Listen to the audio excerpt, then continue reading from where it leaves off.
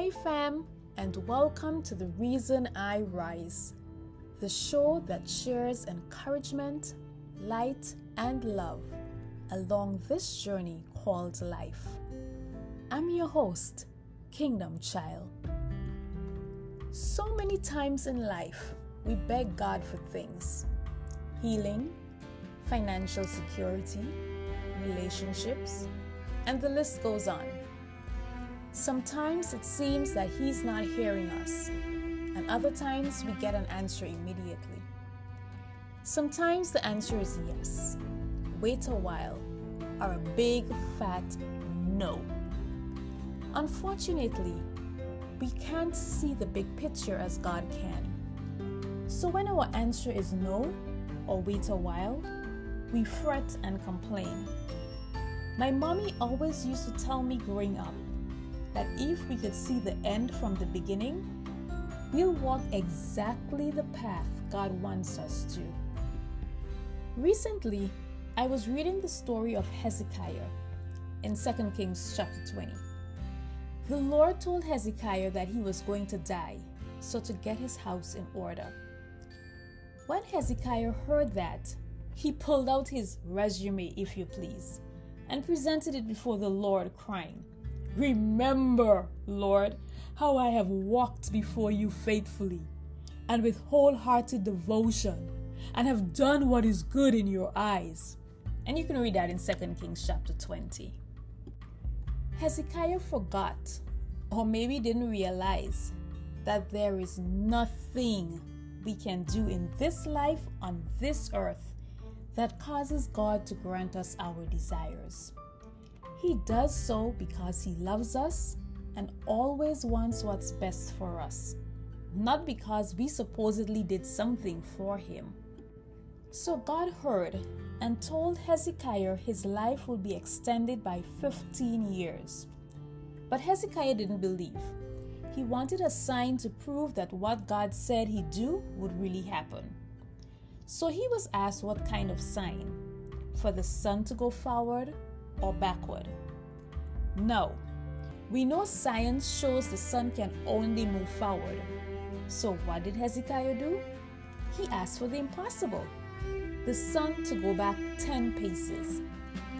I can only imagine what people must have thought when everything they were doing or saying repeated, or maybe the time on their clocks or watches just went back 10 minutes. I wish I could have seen their reaction. Anyhow, Hezekiah's life was extended. And what did he do with the extra time? He got caught up with the me, mine syndrome, aka pride.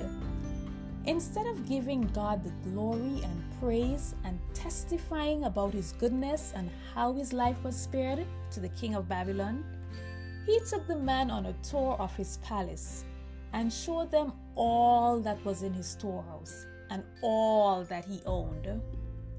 God was not pleased, and He sent a message to Hezekiah to let him know that Babylon will take over everything, including his descendants.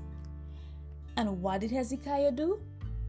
Did he beg for forgiveness and repent? No. Did he ask for his descendants to be spared? Nope. This man said, "The word of the Lord you have spoken is good." For he thought, will there not be peace and security in my lifetime? 2 Kings 20:19. Talk about selfishness.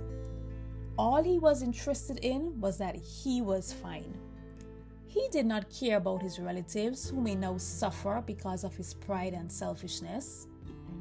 Then I began to wonder, if God hadn't extended Hezekiah's life and had allowed him to die when He said He would, then it's quite possible that Hezekiah's descendants would not have suffered at the hands of the Babylonians. I have no idea if Hezekiah repented before he died. The Bible doesn't say. Only God knows. But it floored me that in a split moment, within the 15 extra years given, that a man who walked faithfully with God, was obedient to Him, and had a close relationship with God, when given the perfect opportunity to witness about God's healing miracle, decided to stoop to pride.